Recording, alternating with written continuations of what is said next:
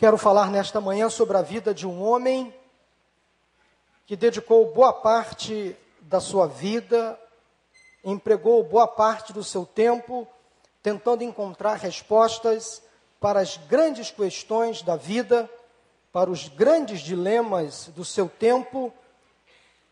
E, curiosamente, os dilemas que ele enfrentava no seu tempo são os mesmos que nós enfrentamos no nosso tempo. Se nós abrirmos o livro que ele é o autor, e ele escreveu outros livros, nós vamos ler as notícias de hoje. Eu falo de Salomão e falo do livro de Eclesiastes. Quero que você, por favor, abra a sua Bíblia neste livro que acabei de citar, o livro de Eclesiastes. E nós vamos hoje falar sobre buscas.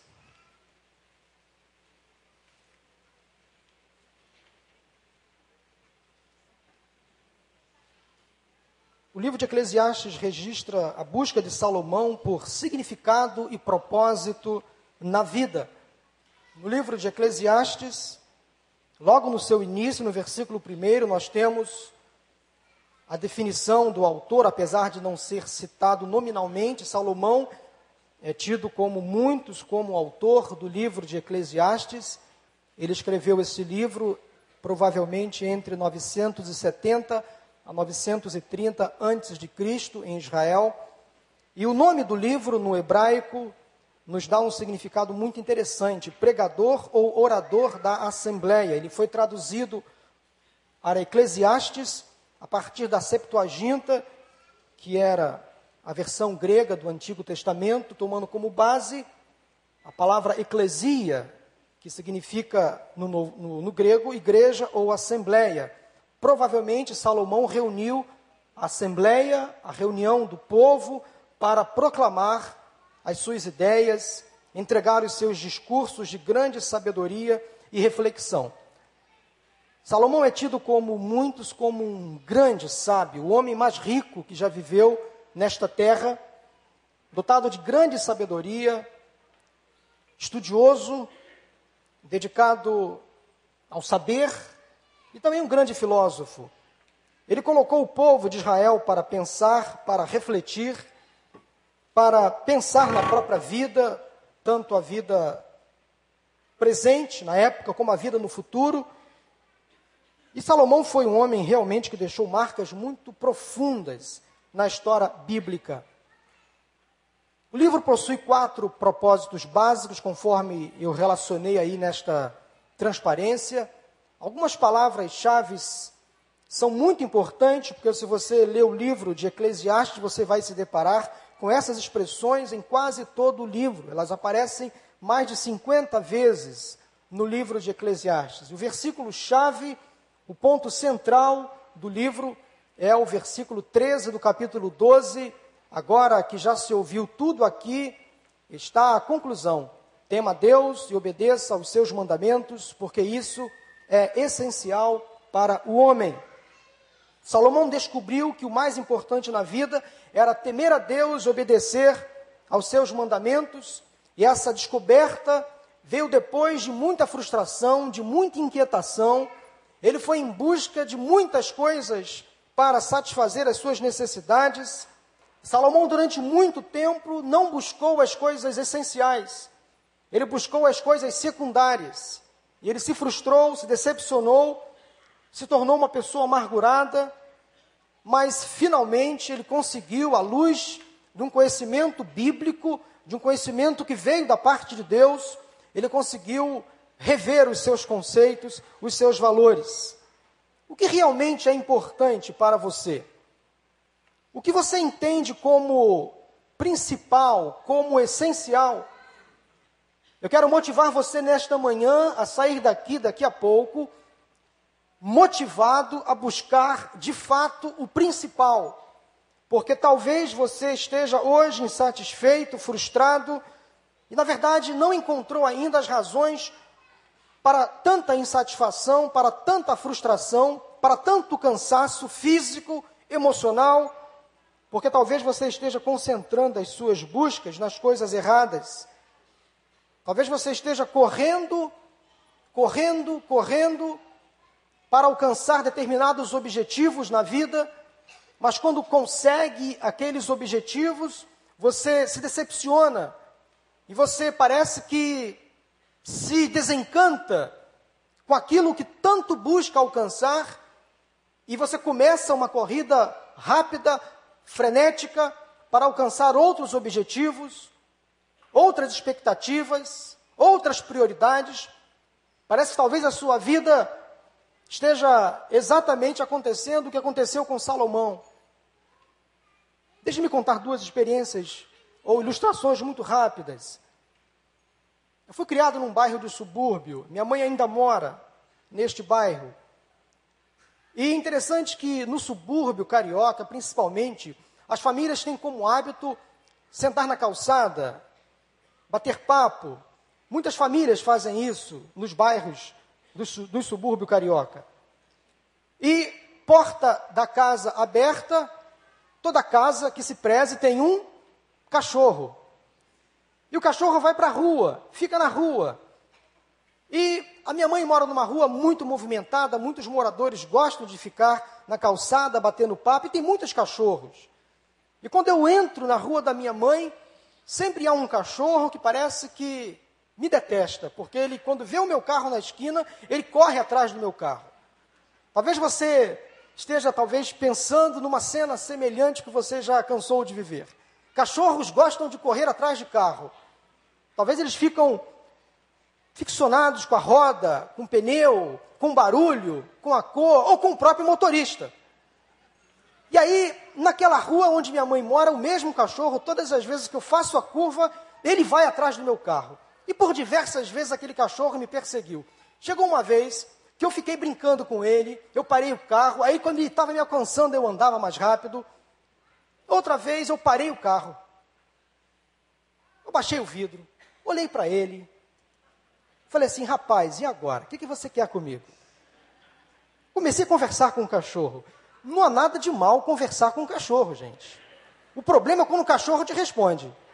Aí é o problema. Não há nada de mal conversar com a planta. O problema é quando a planta te responde. Eu comecei a bater papo com ele. E aí, você correu atrás de mim, e agora? Ele ficou me olhando com aquela cara de sem graça, com aquela cara de cachorro. Aí voltou. Quer dizer, lutou tanto para conseguir alguma coisa, quando finalmente conseguiu, ficou com aquela cara de cachorro. E voltou lá para sua casa, para o seu osso, para sua cachorra. Voltou. Tem muita gente que corre atrás de um objetivo, corre, não desiste. Quando finalmente encontra, quando finalmente consegue, fica com aquela cara de cachorro. Aí volta. Parece que perde o encanto. Aí fica em busca de uma próxima corrida, de um próximo desafio, de uma próxima adrenalina. Uma ilustração muito antiga, diz respeito a uma cidade do interior, que um circo estava armando a sua tenda. E havia um menino naquela cidade que era apaixonado pelo circo. E logo assim que os caminhões do circo chegaram, que a lona começou a ser montada, ele ficou impressionado, ansioso, e ficou durante todos os dias da semana insistindo com seu pai para que o levasse na primeira apresentação do circo, que aconteceria no sábado à noite. Então, na segunda, na terça, na quarta, enquanto o circo era montado, o menino não falava em outra coisa a não ser no circo, no palhaço, nos malabaristas, nos mágicos. Ele ficava conversando com seu pai ansioso, quando ia dormir ficava falando do circo, e finalmente o sábado chegou. Aquele menino mal conseguiu dormir de sexta para sábado. No sábado ficou o dia inteiro na porta do circo para ser o primeiro da fila. Finalmente, quando começou o espetáculo, de tão ansioso que estava, tão cansado que estava, ele não conseguiu assistir o espetáculo, dormiu no meio da apresentação. Acontece assim com muitas pessoas, ansiosas, preocupadas em ter, em obter, em conseguir, focam a sua vida, as suas energias em determinado acontecimento ou em determinada conquista, mas quando aquele acontecimento surge ou quando aquela conquista acontece, dorme, não percebe, não aproveita, até ir em busca de outros desafios, de outras expectativas ou de outras motivações. Você já tentou agarrar a fumaça ou o vapor? Parece uma coisa interessante, mas quando você pensa que segurou alguma coisa, percebe que não apanhou nada. Essas ilustrações que eu acabei de citar, parecem que elas são um retrato de muitas pessoas que correm atrás de coisas efêmeras, passageiras. E quando essas coisas acontecem, parece que elas não se satisfazem, não preenchem o vazio. Talvez a sua vida esteja assim. Parece impressionante, mas quando você para e analisa as coisas que você tem realmente investido, não há nada, talvez, de durável ou satisfatório nessa vida que levamos. E a conclusão que chegamos às vezes é que a nossa vida é um vazio, é uma corrida louca e desenfreada por objetivos, por conquistas, para resolver problemas, e às vezes percebemos que nada passa de pura ilusão. O apóstolo Tiago, irmão de Jesus, considerado por muitos como o Salomão do Novo Testamento, talvez baseado nos escritos de Salomão, nos provérbios, no livro de Eclesiastes, escreveu o seguinte sobre esse mesmo tema que estamos aqui abordando, lá em Tiago 4, 14 e 15. Vocês nem sabem o que lhes acontecerá amanhã. Que é a sua vida? Vocês são como neblina que aparece por um pouco de tempo e depois se dissipa. Ao invés disso, deveriam dizer, se o Senhor quiser, viveremos e faremos isto ou aquilo. Eu vou dizer uma coisa para você, que você não vai gostar de ouvir, mas você sabe muito bem que aquilo que eu vou dizer agora é verdade, mas você e nem eu gostamos de admitir. Você vai morrer. A sua vida é breve, é finita. Eu e você, um dia vamos morrer. E às vezes nós não nos preocupamos com a morte, como deveríamos nos preocupar, não de forma excessiva, mas quando eu passo a perceber de fato que a minha vida é breve e limitada, esse limite estabelecido por Deus, quando eu entendo que a minha vida está nas mãos dEle, e eu só existo pela misericórdia dEle, que não tem fim, que se renovam a cada manhã, eu passo então a valorizar mais a minha vida, a realmente investir em coisas importantes, eternas. O que Tiago quer dizer é o seguinte: a nossa vida é passageira, e eu tenho que valorizar cada detalhe, cada aspecto da minha vida terrena, de forma que a minha vida tenha mais qualidade. Eu tenho que valorizar o meu relacionamento com Deus, o meu relacionamento com o próximo, o meu relacionamento com a minha família, porque às vezes eu ou você somos pegos numa tremenda saia justa, valorizando ou supervalorizando coisas materiais, coisas terrenas, transitórias, temporárias, picuinhas desta vida, e não nos preocupamos como deveríamos nos preocupar com as coisas eternas, com o nosso relacionamento com Deus, com o nosso relacionamento familiar, com o legado que estamos deixando para esta geração. Semana passada, ou melhor, sábado retrasado, eu estava realizando o sepultamento de um membro de nossa igreja, de um irmão muito querido, que faleceu ao volante do seu carro. Foi trabalhar. Dentro do seu carro, sonhos que ele deixou ali e não conseguiu concretizar. Ele faleceu ao volante, teve um infarto fulminante. A sua esposa está desolada.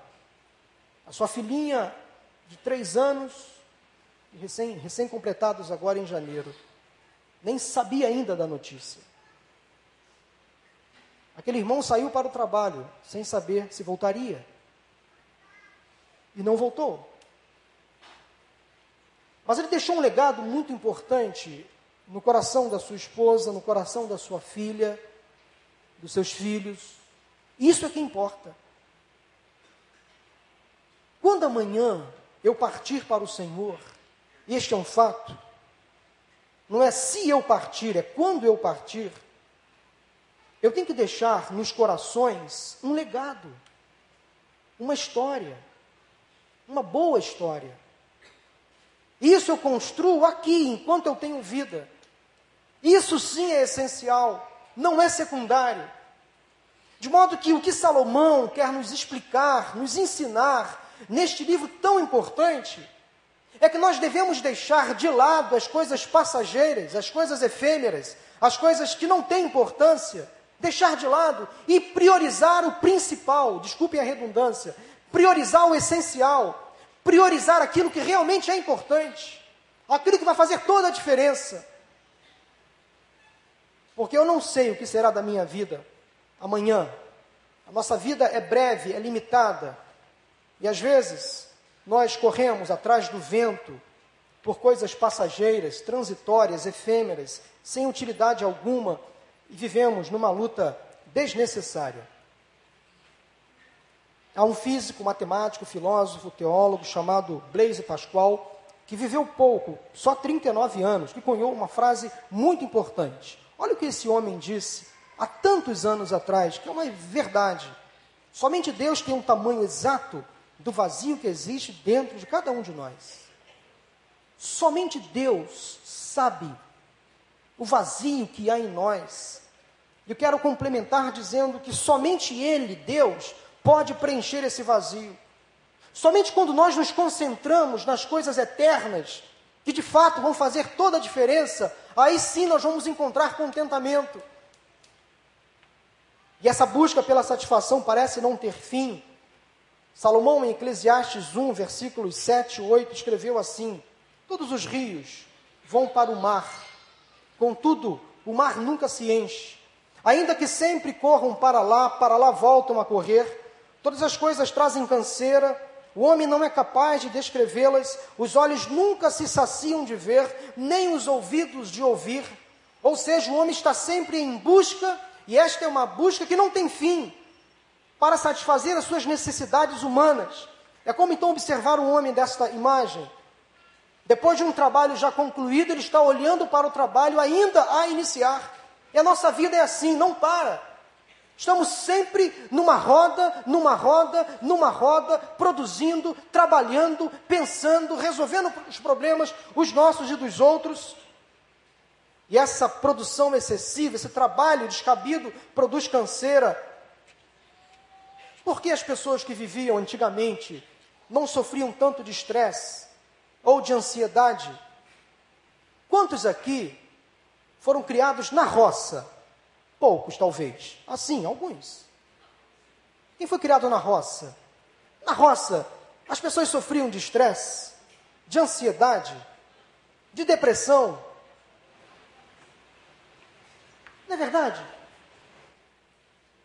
Não estou aqui combatendo a vida moderna e as benesses da vida moderna, de forma alguma. Estou querendo dizer que às vezes essa vida agitada, corrida, louca, desenfreada, nos adoece. Causa transtornos emocionais. De modo que nós podemos, sim, viver com qualidade aqui, em pleno século 21, na cidade. Eu posso me estressar menos, me preocupar menos. Eu posso valorizar coisas essenciais e desvalorizar as coisas secundárias. É uma atitude, é uma mudança de comportamento. Porque essa busca pelas necessidades humanas, elas não vão ter fim. E se eu não me controlar, eu vou ser atacado, consumido por essas necessidades físicas, materiais e terrenas. Parece que não nos cansamos de correr atrás de alguma coisa, estamos sempre correndo atrás do prejuízo, sempre resolvendo problemas, e às vezes nós nos esquecemos de correr para o principal, de buscar o essencial. Quais são as buscas que normalmente fazemos na vida? Somos todos assim, buscamos satisfazer as nossas necessidades, desde as mais básicas às mais complexas. Você talvez esteja pensando, ou talvez já ouviu falar das necessidades humanas que todos nós temos, que um dia foi escrita por um psicólogo americano chamado Abraham Maslow. E ele desenhou uma pirâmide, onde ele ali colocou as principais necessidades humanas.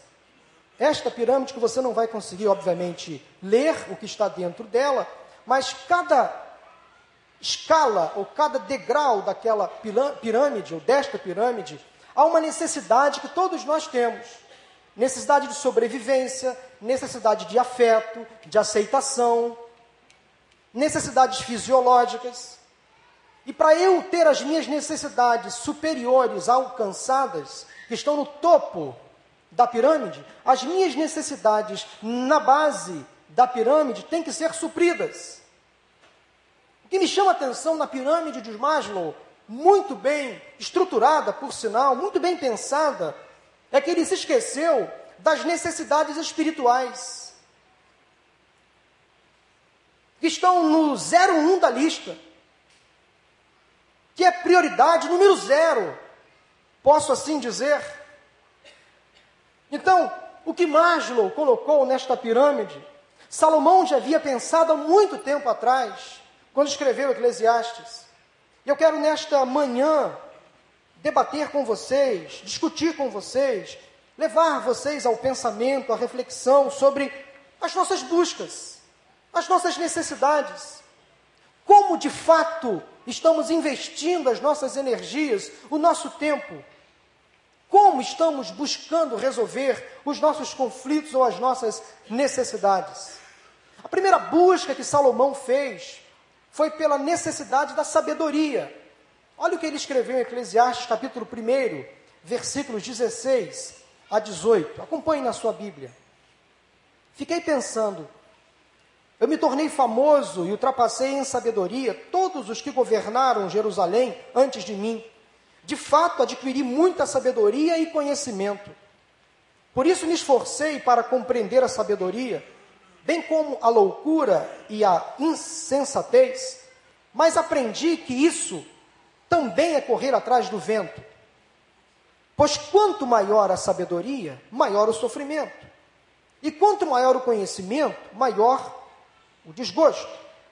Salomão iniciou a sua busca por respostas para os seus dilemas por meio da razão e do conhecimento. Dedicou-se ao estudo, dedicou-se aos livros, estudou biologia, botânica, escreveu quase 3.000 provérbios. Nenhum outro ser humano na história deste mundo é conhecido com tanta sabedoria como Salomão.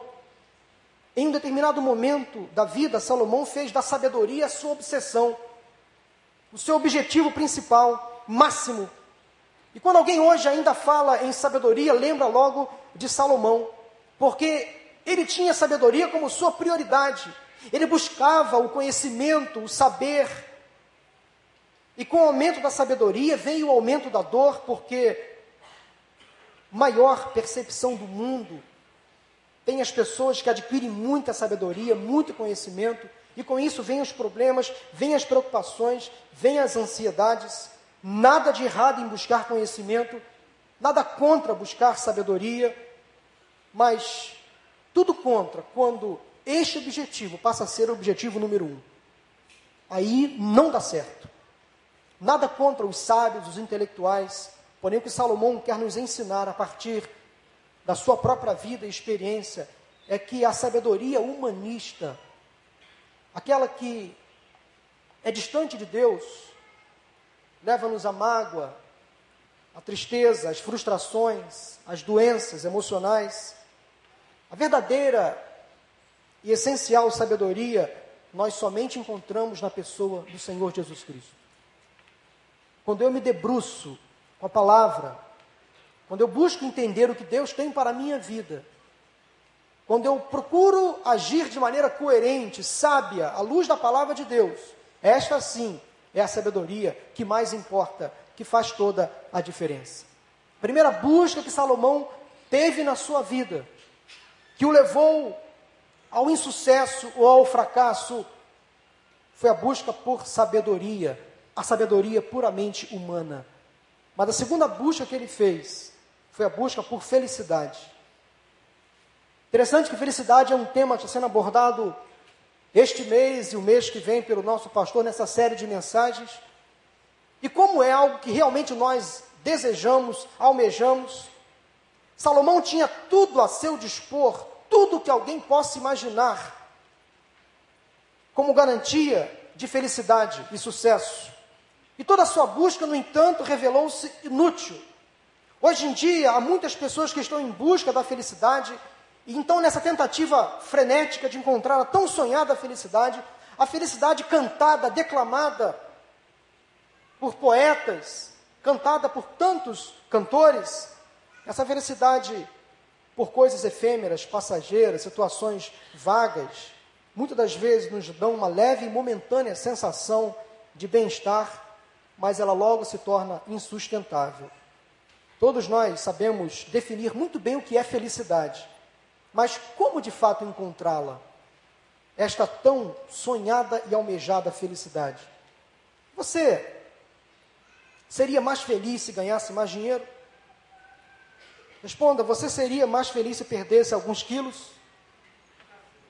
Seria mais feliz se fosse reconhecido na sociedade como uma pessoa culta, inteligente, famosa?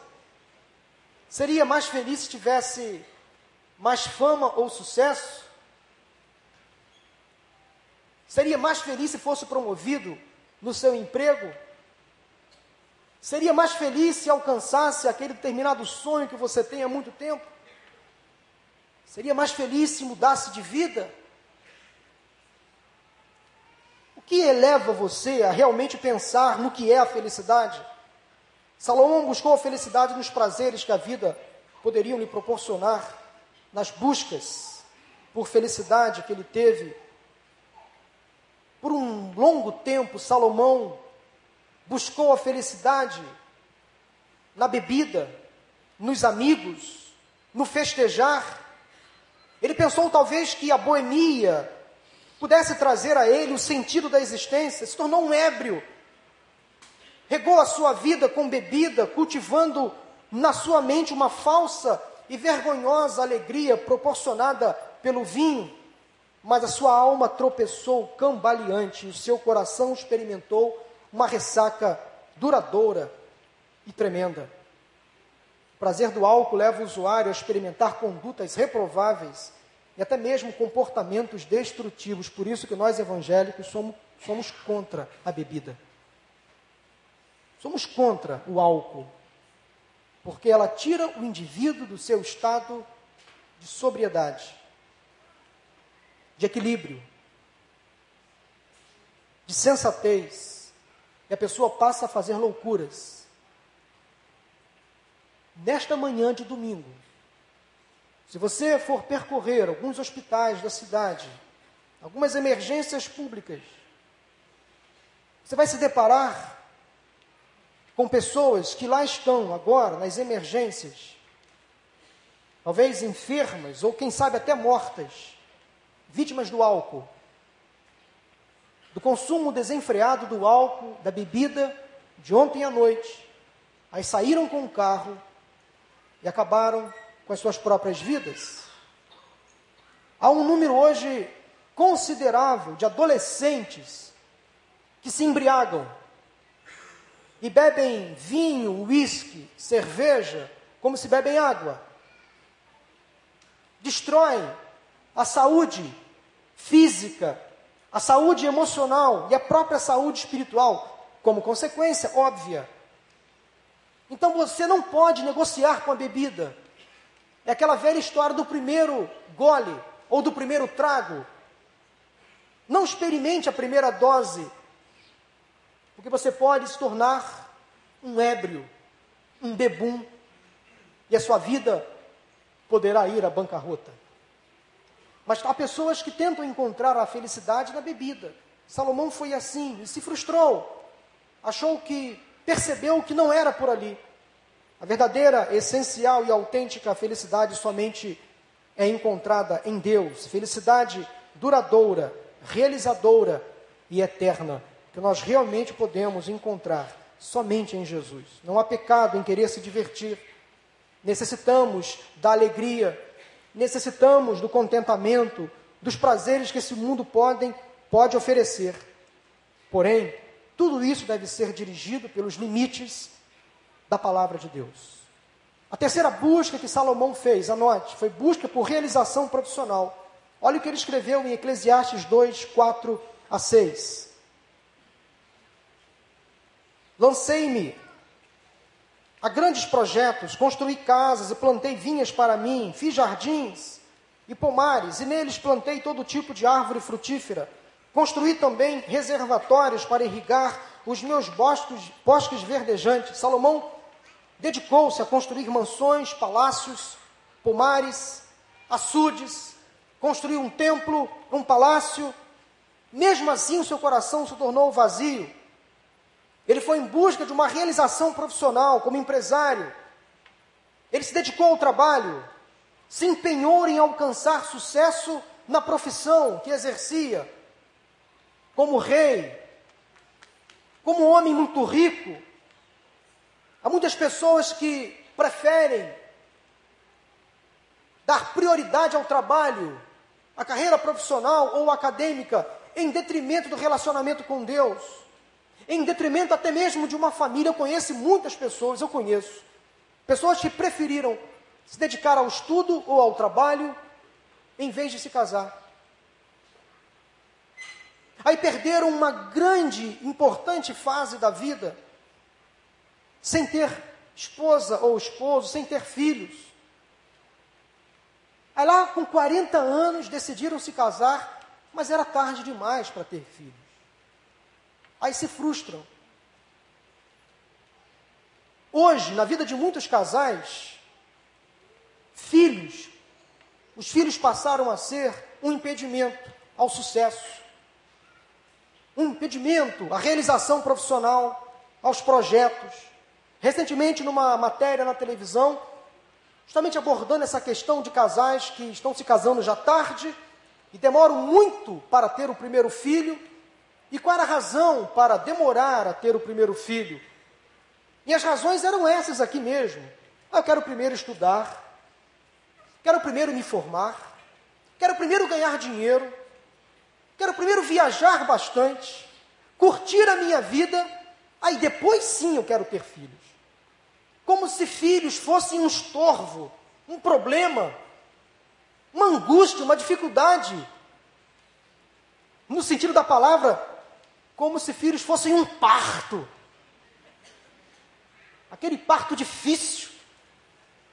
Sim, alguns filhos são difíceis. Mas, gente, filhos são herança do Senhor. Um privilégio que Ele nos deu. Eu estava conversando com o Silviano antes do culto, estava falando do Ministério de Jovens Casados, que é um ministério muito fértil. Como esses nossos jovens casados gostam de ter filhos. Que bom! Continuem assim. Povoem a terra. Cresçam, multipliquem-se. Mas não precisa multiplicar demais, viu? A terra já está bastante povoada. Então, pode parar no 2, no 3. Olha lá. Eu sou caçula de 8. Minha mãe é menor do que eu, assim. Imagine, 8 filhos. Nasceu essa joia aqui como, digamos assim, a raspa do tacho, o caçula. Hoje em dia, não é mais comum casais com 8, 10, 12 filhos. Não é mais comum, mas, gente, filhos são heranças, são bênçãos do Senhor, um privilégio que Ele nos dá. E tem gente que adia a maternidade ou a paternidade por conta de sonhos, de projetos. Nada contra você ter um bom emprego, se realizar profissionalmente, fazer uma faculdade, nada contra. Mas às vezes nós perdemos coisas tão importantes, deixamos para depois, e quando chega o tempo, passou o tempo. Passou a época. Imagine você, um homem de 45 ou 50 anos, correndo atrás de uma criancinha de 2 anos. Você vai ter estrutura física para fazer isso? Não vai ter. A melhor decisão que eu e Maura tomamos foi quando tivemos o nosso primeiro filho. Depois veio o segundo. Deu para conciliar trabalho e paternidade. Deu para conciliar os projetos pessoais com a vida familiar, naturalmente. Deu para priorizar as coisas terrenas, mas sem esquecer do essencial. Essa é a questão importante. Durante muito tempo, Salomão buscou realizar-se profissionalmente. Nenhum sucesso profissional, ou mesmo acadêmico, compensa o fracasso no lar. Anote isso. Nenhum sucesso profissional ou acadêmico compensa o fracasso no lar. Compensa o fracasso na família. Compensa o fracasso no relacionamento com Deus. Nada compensa. Nada. Depois de muito trabalhar, Salomão chegou à conclusão de que todo aquele empreendedorismo, acúmulo de projetos, realizações profissionais eram destituídos de sentido e de valor eterno. Mas a quarta busca que Salomão fez foi por bens, riquezas e prazeres. Você vai se surpreender agora com a vida de Salomão neste aspecto. Salomão pensou em que criar empregos e ter muitos empregados traria sentido à sua existência. Olha o que ele escreveu nos versículos 7 e 8. Comprei escravos e escravas e tive escravos que nasceram em minha casa. Além disso, tive também muitos bois e ovelhas do que todos os que viveram antes de mim em Jerusalém. Ajuntei para mim prata e ouro, tesouros de reis e de províncias. Servi-me de cantores e cantoras e também de um harém. As delícias dos homens. Salomão construiu para ele um harém. Ele chegou a ter 300 concubinas e sabe quantas esposas? 700 esposas. Como esse cara conseguia dar conta do recado? Não me pergunte, eu não sei. Vamos deixar isso para discutir depois. Leve essa dúvida para casa. Dizem as más línguas que cuidar de 700 esposas foi até fácil. O problema foi conviver com 700... Vocês que disseram. Gente, misericórdia. Que homem insaciável. Uma está de bom tamanho, para por aí. 700 esposas casadas. Lá em segundo Crônicas 2, 1 e 2, você vai ler essa história. 300 concubinas, 700 esposas, misericórdia. Ele tentava se satisfazer assim, comprando, vendendo, mulheres, prazeres. Ele chegou a administrar cerca de 153.600 trabalhadores. Um baita administrador, Salomão foi. Mesmo assim, depois de tudo isso, ele percebeu que tudo aquilo era correr atrás do vento. Achou ainda que o acúmulo de riquezas pudesse lhe proporcionar mais prestígio, mais prazer. Salomão acumulou muito ouro, prata, objetos de arte, móveis e tudo mais que o dinheiro poderia comprar, mas sua alma continuou insatisfeita. Uma vez, uma mulher chamada a rainha de Sabá, né? Ela foi visitar Salomão, ficou impressionada com o seu poderio econômico, financeiro, com o seu prestígio, com o seu poder, e lhe presenteou muito mais. Salomão ainda é reconhecido como o homem mais rico que já existiu. O valor de sua riqueza é incalculável. Mas um cálculo recente, apenas o templo construído por Salomão, apenas o templo construído por ele, estaria hoje avaliado em quase 500 bilhões de dólares. Apenas o templo. O palácio dele demorou 2 vezes mais o tempo que ele construiu o templo. E era tão suntuoso, tão rico quanto o templo. Só a casa onde Salomão morava era comparada ao templo que ele construiu. gastaria hoje cerca de 500 bilhões de dólares só para ornamentar, construir este templo. Quanto dinheiro esse homem tinha? Dinheiro para dar e vender. Há quem diga que dinheiro não traz felicidade. E há quem diga que é o seguinte: se não traz felicidade, me dê o seu dinheiro e seja feliz. Dinheiro não traz felicidade. Pode ajudar, pode contribuir, mas olha só, traz muita infelicidade, traz muito insucesso, traz muita dor de cabeça, traz muito problema. Quando você prioriza o dinheiro, valoriza o dinheiro, coloca ele como Deus, como mamon, aí as coisas não dão certo. Dinheiro não é essencial, é secundário. Nós precisamos do dinheiro, sim. Nos importamos com ele, com certeza. Todos nós trabalhamos e queremos ganhar mais dinheiro. A questão é como essa busca se torna uma busca essencial. Foi o que Salomão tentou fazer durante muito tempo de sua vida. Abusando ainda de sua autoridade real, conquistou mulheres, pagãs inclusive. Lá em 1 Reis 11, 3 e 4, diz que ele então se casou com 700 princesas, ainda 300 concubinas, e essas mulheres desviaram o coração do rei.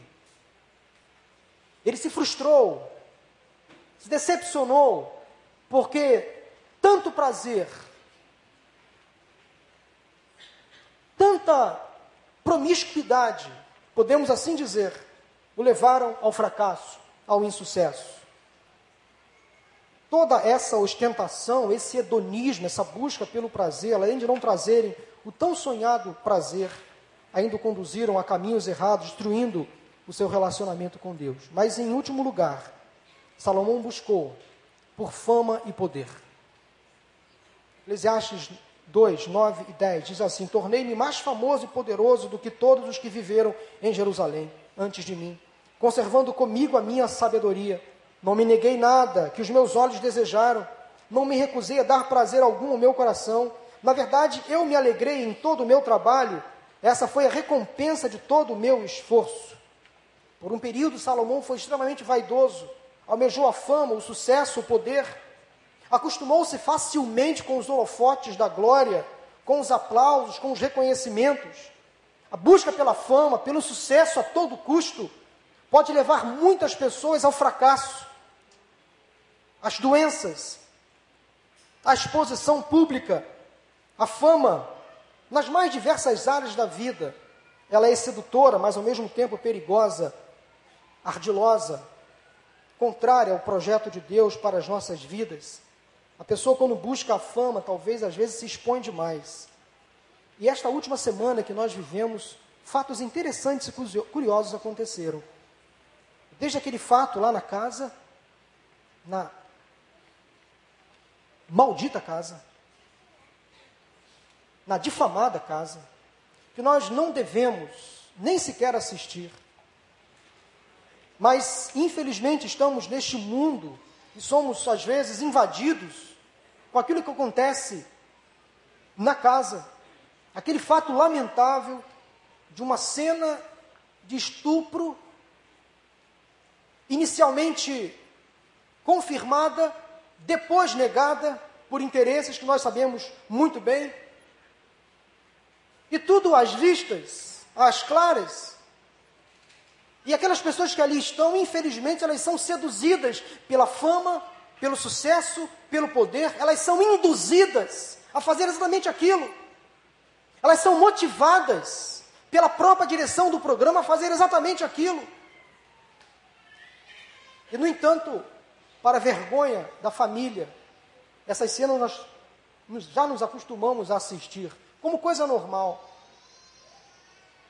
Um outro exemplo, aquela ex-grávida de Taubaté, que não está grávida, era apenas uma barriga de silicone, buscou a fama, o sucesso de forma errada.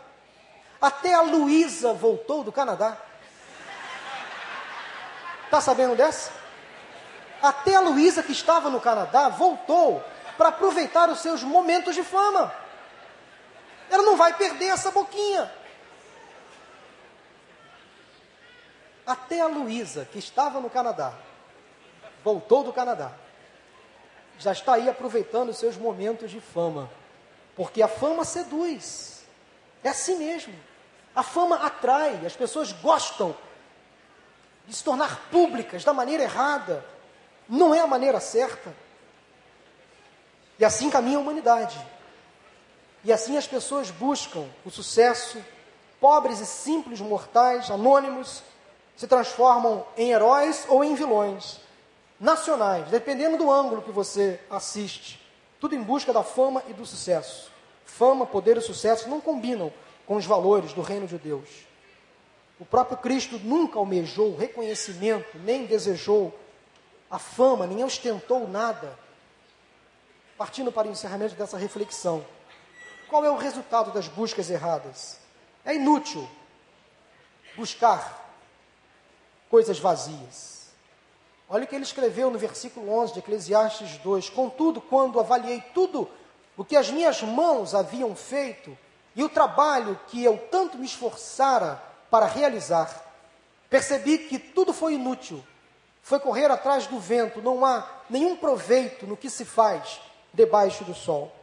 Quando reconhecemos que a vida que levamos é vazia, nós nos tornamos livres para buscar seu verdadeiro significado fora desta existência temporal, na pessoa de Cristo. Aí sim, nós vamos encontrar o verdadeiro significado da vida. Como buscar o principal? Lá em Eclesiastes 12, 13, no final do seu livro, ele dá a receita. Agora que já se ouviu tudo, aqui está a conclusão. Salomão resume a sua história de vida. Tema a Deus e obedeça aos seus mandamentos, porque isso é essencial para o homem. Isso sim é essencial. Isso sim é principal. Todas as necessidades humanas, temporárias, terrenas, materiais, são coisas secundárias, importantes sim, mas não são essenciais. Na medida certa, elas devem ser almejadas, sim, mas não como prioridade essencial. O essencial, sim, é temer a Deus e obedecer aos seus mandamentos. Pronto. Se eu partir daí, muita coisa boa vai acontecer na minha vida. Eu vou me realizar profissionalmente. Eu vou ser bem-sucedido na minha família. Eu posso até alcançar sucesso, projeção profissional, mas tudo na medida certa, da maneira correta, como Deus determina. Então começa por aí. Seja temente a Deus, obediente aos seus mandamentos, e muitas coisas boas poderão surgir na sua vida. Você foi criado para amar a Deus e adorá-lo como item principal. Você foi criado para ser eterno, para se relacionar com Deus, esse Deus bom, que reservou para nós a vida eterna, a salvação em Cristo. Você foi criado para ser santo, parecido com Cristo. Você foi criado para ser servo, para servir através da sua vida, dos seus bens, dos seus dons, dos seus talentos. Busque o principal, busque o essencial, e todas as demais coisas vos serão acrescentadas. Buscai, pois, em primeiro lugar, o quê? O reino de Deus, e todas as demais coisas vos serão acrescentadas no tempo certo, na hora certa, de acordo com a vontade do divino. E se as coisas materiais que eu tanto almejo, se elas não acontecerem, eu vou continuar servindo ao meu Deus da mesma forma, vou continuar buscando, adorando, servindo, amando da mesma forma, porque Ele é Deus. Ele não vai me desamparar. Ele vai suprir todas as minhas necessidades, se eu primeiramente temê-lo e obedecê-lo. Aí, a porta se abre. Não inverta. Não inverta os processos. Andar conforme diz a Bíblia não é difícil. Não é difícil. É desafiante, mas não é difícil. Não é impossível. Vale a pena seguirmos o que a Bíblia nos orienta. E como conclusão, o resultado da busca correta que Salomão nos ensina no seu livro é que a vida só faz sentido quando Deus faz parte dela. O prazer verdadeiro e permanente só existe quando Deus está presente. Quando aprendemos a nos contentar com o que Deus dá, ou com o que Deus dá, o pouco que temos se torna muito. Nada pode impedir as bênçãos de Deus sobre nós, conforme foi cantado aqui antes da mensagem, nem tristezas, nem tragédias, nem mágoas, nem a morte. As bênçãos de Deus permanecem sobre nós, não obstante os fatos difíceis que a vida às vezes nos comete. Toda luta e todo esforço vale a pena quando colocamos Deus em primeiro lugar. E a felicidade, o prazer e a satisfação plena têm o seu início e o seu fim na pessoa de Jesus Cristo. É o que Salomão resume um pouco da sua história. Eu quis fazer nesta manhã uma análise bem resumida do livro de Eclesiastes. Há um espaço, meus irmãos, em nossa alma que somente Deus pode ocupar. E nós nunca entraremos em paz, nós nunca experimentaremos a verdadeira felicidade enquanto não colocarmos Deus em primeiro lugar na nossa vida. Esta é a mensagem de Eclesiastes. A vida é vazia a menos que façamos de Deus a nossa vida. Sem Ele, nós descemos para um poço escuro, profundo, para uma sensação de vazio, apesar de todos os esforços para enchermos com as esperanças vagas deste mundo, mas só em Cristo nós vamos encontrar a realização plena para a nossa existência. A busca pelo sentido da vida é algo natural, sadio e relevante. Os mais importantes psicólogos do século passado reconheceram isso. Freud disse o seguinte, que as pessoas têm fome de amor. Jung disse que as pessoas têm fome de segurança. Adler, as pessoas têm fome de significância. Todos nós temos fome e sede de alguma coisa que este mundo tenta colocar diante de nós. Mas eu prefiro me basear naquilo que Jesus disse, porque nele eu encontro o resultado, as respostas para as minhas mais profundas inquietações. Ele resolve minha fome, ele sacia minha sede. Ele mesmo afirmou em João 6,35, eu sou o pão da vida, aquele que vem a mim nunca terá fome, aquele que crê em mim nunca terá sede. Eu quero convidar você nesta manhã a tomar uma decisão de colocar a sua vida totalmente nas mãos de Deus. As suas necessidades terrenas, materiais, financeiras, seus objetivos que você tem aqui para este mundo, que são importantes, sim. Que são fundamentais, sim, mas não são essenciais. O essencial é obedecer a Deus, é servir ao Senhor, é adorá-lo. Isso sim é o principal. Mas o principal, dos principais, é quando nós entregamos a nossa vida a Jesus como oferta. Deus, a minha vida está em tuas mãos. Felicidade só em Jesus. Realização só em Jesus. Sucesso só em Cristo. Bênçãos na família só em Jesus. Então deposite a sua vida, todo o seu ser, nas mãos daquele que tem todo o poder. Nas mãos de Jesus. E sabe de uma coisa? Ele está entre nós. Porque é promessa, onde estiverem 2 ou 3 reunidos em meu nome, ali estarei no meio deles.